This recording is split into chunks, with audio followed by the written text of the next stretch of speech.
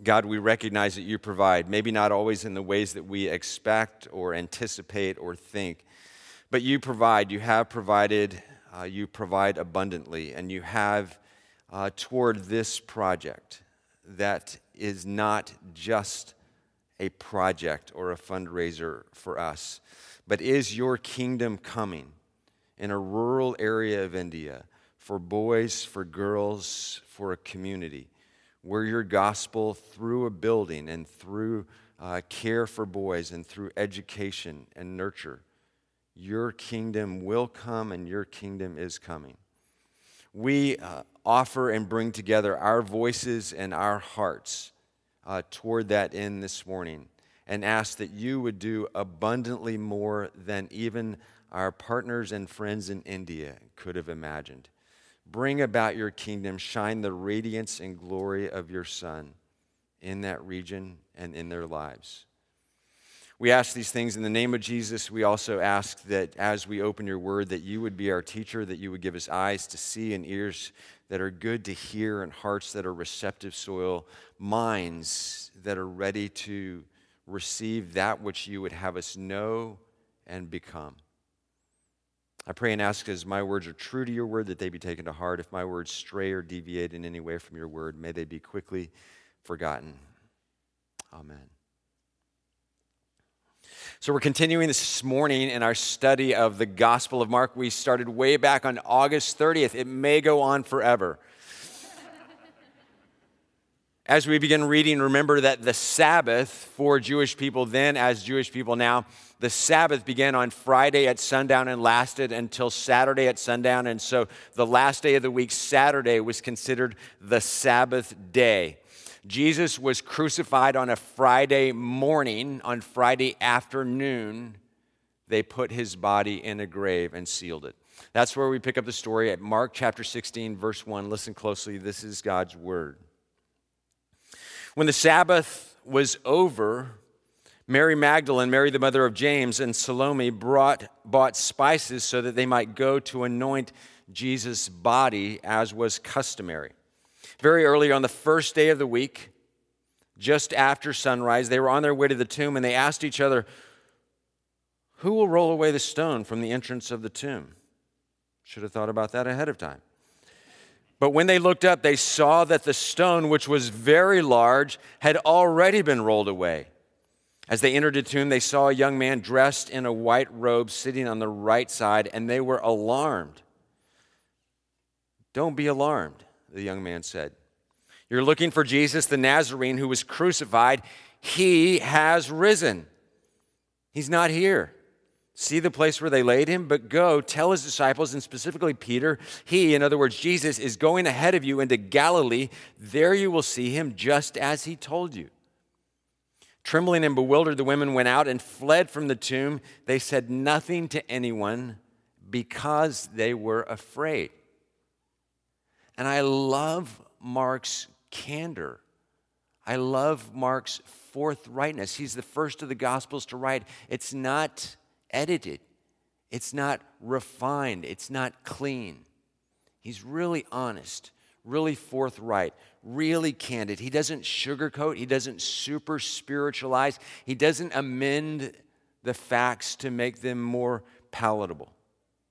Trembling and bewildered, the women went out and fled from the tomb. They said nothing to anyone, at least not at that time, because they were afraid. And because no one would believe them, of course. The stone had been rolled away, Jesus' body was missing, and there was some unknown dude just sitting there in a white robe on the right side, in contrast to the left side, in contrast to the wrong side. It's an odd comment.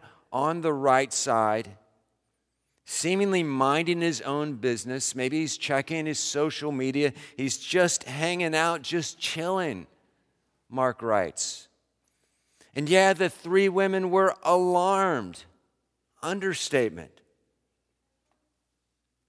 "Don't be alarmed," the young man says. But of course they were alarmed. We would all be alarmed. I would be. Don't be alarmed. Jesus, the Nazarene, who was crucified, has risen. And the only problem with that statement is that dead people, buried people, people whose bodies had already begun to decay, don't rise. They don't rise, period. Which leaves me, Shannon, with a whole lot of questions. Recently, just in life and through some processes and interactions and sort of intentional stuff, I've become more aware of how analytical my mind is, how analytical I am. And sometimes that trait can be an asset, and sometimes it's a liability. And I've always also been skeptical by nature. And again, that's just how I am. That's how I have been. I don't know why it is, if it's nature or nurture or a combination of the two or something else. I don't know. But it's just the way I've always been. And this too is a trait that maybe could be at times an asset, but also sometimes has been a liability. Some people just naturally accept what they're told, see, experience, read about as reliable and true. Some people seem to be naturally inclined toward faith and belief. Some people naturally believe, it seems. They trust what people tell them. They go with the flow. Some people are gullible, or at least it seems to me. Some people are innocently naive in a lovely way. And then there are people like me.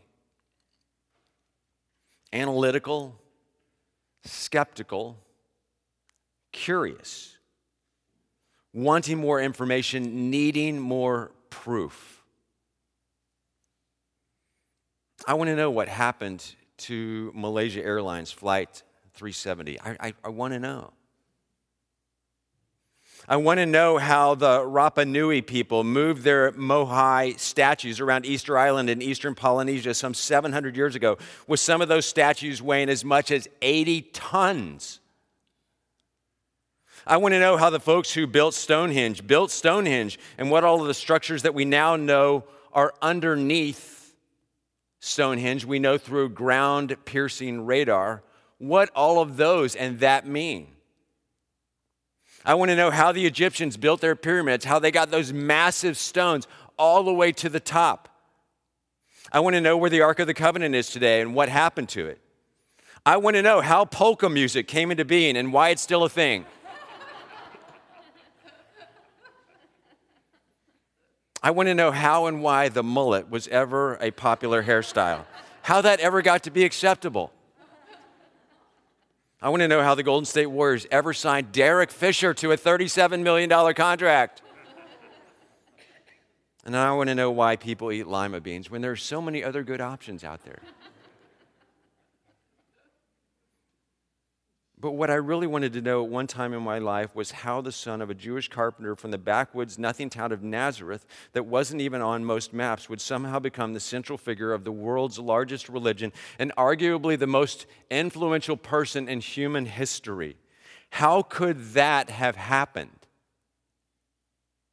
How could that have happened? He wasn't born into a prominent family. He didn't grow up with meaningful resources or connections. He never had access to any noteworthy learning institution. He never traveled the world. He never wrote a book. He never held a political office. He never ran for political office. He was never given a Nobel Prize. He never led an army. He never served in an army, but instead lived his whole short life in a land occupied by another empire's army. His own people didn't even have their own army, though some of them fomented uprisings, which were always quickly squelched. In fact, he was accused at one time of leading such an uprising, though the charges were false, as came out at his trial, by those who really wanted to convict him. He never raised a hand. He never struck another person. He never displayed a penchant for desire or power, the kind of power that the world applauds, wants, seeks, values. And yet they killed him unjustly, without mercy, very publicly, making of him an example, making of him a spectacle, leaving no doubt in anyone's mind what would happen to anyone who dared to oppose or even antagonize the Roman authorities or the religious Jewish authorities, period. And yet today, 2,000 years later, he remains arguably the most influential person in human history. How could that be? What happened? What did happen that caused all of that to come about? And for reality and truth and what we know and see and what is today in the world is. 3 years into Jesus' public ministry, after growing fanfare, increasing popularity, growing crowds, and accelerating expectations, the bottom literally falls out of his movement. His closest followers and students and many others seem to have expected that Jesus was somehow going to overthrow the occupying government and reestablish Israel's independence, their autonomy, their kingdom. But none of that happened. Instead, he got himself killed. His disciples, some of whom by that time had already betrayed or denied him, now all abandoned him, disappeared into the woodwork, went into hiding, afraid that they too might be rounded up as parties to an insurrection. And the Jesus movement, just sort of in history, goes quiet. More than that, it didn't just go quiet, it died. It died with its leader. He was the movement. He was the movement. And yet here we are 2,000 years later with our calendars grounded in the year of his birth and in a building that's built in his name and to worship him. What happened? Well, maybe his closest disciples said to themselves after a while, hey, we could go back to our own towns, to our homes, to our girlfriends, to our wives, to our kids, to our fishing, to our jobs, or whatever else. Or we could move forward with this Jesus thing, make up a story about him being alive, continue to push against the Roman government on our own, and push against our own Jewish religious authorities, and then be arrested, and then put in jail, and then whipped and beaten and abused, and eventually killed ourselves for perpetuating Jesus' vision. Yeah, that sounds like a good idea. Let's do that. I don't think so. It doesn't work that way in my analytical mind. So what else could have happened? Maybe the Romans stole the body. No, that would have just encouraged Jesus' disciples. The Romans didn't want to do that. So maybe the Jewish religious authorities stole Jesus' body. But that doesn't make any sense either because they wanted Jesus' body dead and they wanted everyone to know he was dead. They wanted everything that had to do with Jesus to be dead. Not missing, not lost, no mystery around all of that, just dead, corpse, body. Well, maybe Jesus' disciples were just confused. They were simple people after all. Maybe they just thought that Jesus was alive again. Maybe since the women said the tomb was empty, that Jesus' male disciples took their word for it, unlikely in that day, and went ahead with the thin premise that somehow Jesus was alive somewhere, somehow, and they just ought to move forward with that really unsubstantiated idea. But honestly, I'm way too skeptical of human nature for something like that. If a person or a group of people are choosing a path forward that is certainly going to be difficult, trying, painful, risky, they're certainly going to want a much higher degree of certainty about the rightness of that path and the benefit of that path to themselves and to the world. Mostly to themselves. We are way too self-centered, speaking from and for myself, I guess. Human beings, are way too self-centered and protective of our own interests as the human race to launch out on something like that. And so we're left with few really good options other than the biblical and historical one, that Jesus somehow did rise, that he was resurrected. It actually, when you work at it, when you think about it, when you explore, when you examine, when you dig, might just take more faith to not believe than to really believe. But this believe thing can actually be a little scary because it goes against a lot of the other things that we see, know, touch, believe.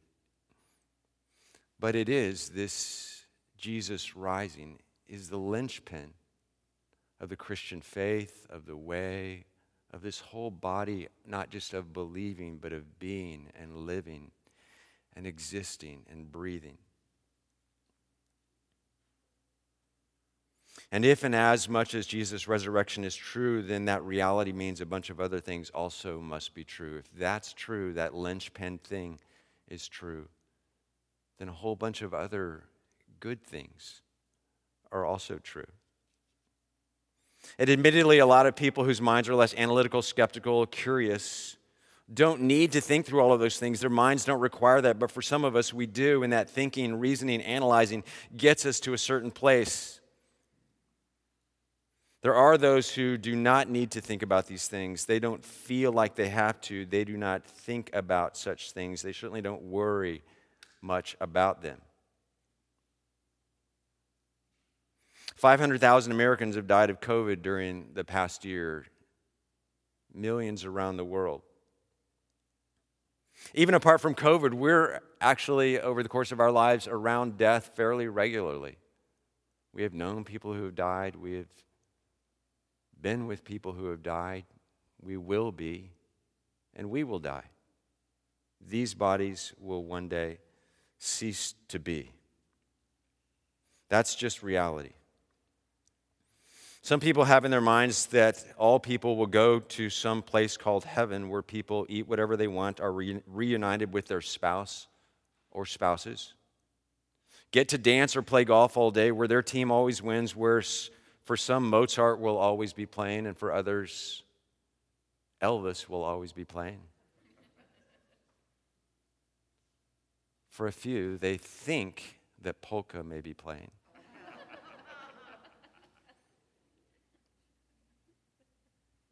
We'll break the news to them later. But all of such grounding, all of such thinking is grounded in what for a lot of people? Fanciful illusions, wishful thinking. But I know people that need proof, evidence, justification, foundation, belief that an afterlife, in other words, a life after this body, really is and will be. I find that in an empty tomb, a missing person who was found, who was seen, heard, touched by dozens and then hundreds, is the answer to my questions. That person being Jesus. So that a movement that had ground to a complete stop was the movement resurrected. But we must understand at great risk to all who were involved. And so I have hope. I have hope for me as one who is highly, again, analytical, skeptical, curious. I have reason and even a firm and certain hope and confidence that Jesus did rise. And because Jesus rose, we not only have reason for hope for life beyond these bodies, but we also have a path for life here and now in these bodies, here in this reality. And we do not need to fear. We do not need to be afraid. We do not need to tremble as the women did. The three women who entered the tomb were afraid at what they saw and afraid of what they didn't see, afraid of what they thought they now knew and afraid of what they didn't know. But in Christ and because of Jesus' resurrection, and frankly, only because of Jesus' resurrection, at least for me, we can live without fear of death and dying. Like none of us is really excited about that and don't want to have a gruesome death or a long, slow demise of these physical bodies, but we have no reason in Christ to fear death or dying. We can live boldly. We can live with confidence. Just in the past year, I've been with people during the time, at the moment, that they breathed their last. Over the years, I've stood at the side of many graves as the body was lowered into the grave. I don't know how people do that without hope. I've only been able to do that with a firm and certain hope and confidence, but not just in the whole and the body and the resurrection one day that I can't see and touch, but also for this life. We can live boldly. We can live with confidence. We don't have to prove ourselves. We don't have to live for ourselves. We can know God now. We can love our neighbors now. We can love our enemies now. We can forgive our enemies now. We can bless our enemies now. We, as the Apostle Paul wrote to the Christians in Philippi from prison, we can do all things through him, the alive one, who gives us strength, which is what theologians and the scriptures call grace. God's power given to us to bring about what God wills in our lives and in the world that we can't do in and of ourselves or by ourselves. And this thing called grace or God's power is available because it came first in the resurrection of Jesus. Paul talks about in the first chapter of his letter to the Christians in Ephesus. The same power that resurrected Jesus from the grave is available to us now, is available to you, to me. We don't always live into it. Some of us don't even recognize it. But that power, as intangible as it may be, is available to us, not just to raise us one day, but to raise us today, to raise me today, to raise you today. The resurrection of Jesus was not a projection or a hallucination or a metaphor. So often it's made into a metaphor today for new life. But the resurrection of Jesus was not metaphors don't terrify people. Metaphors don't make people afraid. Metaphors don't cause women or men to tremble. But what was going on there was something more powerful than we can ever imagine. And it's not just on one day. I love, my favorite flower as a kid was an Easter lily. We had this Easter egg hunt at our church every year, and I was kind of the militant Easter egg hunter kid. And I'm always going for the super egg, whatever it was called, the golden egg, the treasure egg. Because in it had this little piece of paper that said, you got to have an Easter lily, and I got to give that Easter lily to my mom. And I found it every year. I was on a mission. So we do this thing called Easter every year. At the time on the weekend, annually, where Jesus was crucified and then raised. But Easter, or the celebration of Jesus' resurrection, or by extension, the resurrection of Jesus itself, was not only a once-a-year event, something to be celebrated once a year with pastel clothes, etc., bunnies, but a present and ongoing reality that is available to all of us now. For those who will receive it, He will give that power, that life, that joy, that significance. That is available to us. May it be ours, may it be yours. May we live fully into not just an annual celebration, but the resurrection today of the living Lord. Amen. Let's pray.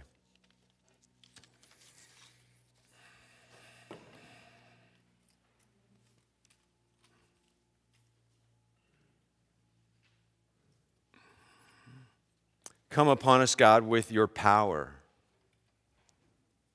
Draw us into the resurrection.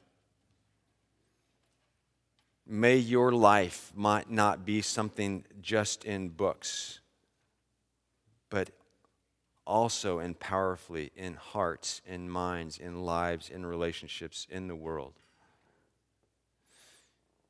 Your resurrection in Christ confirmed the salvific power of Jesus' death for us on the cross.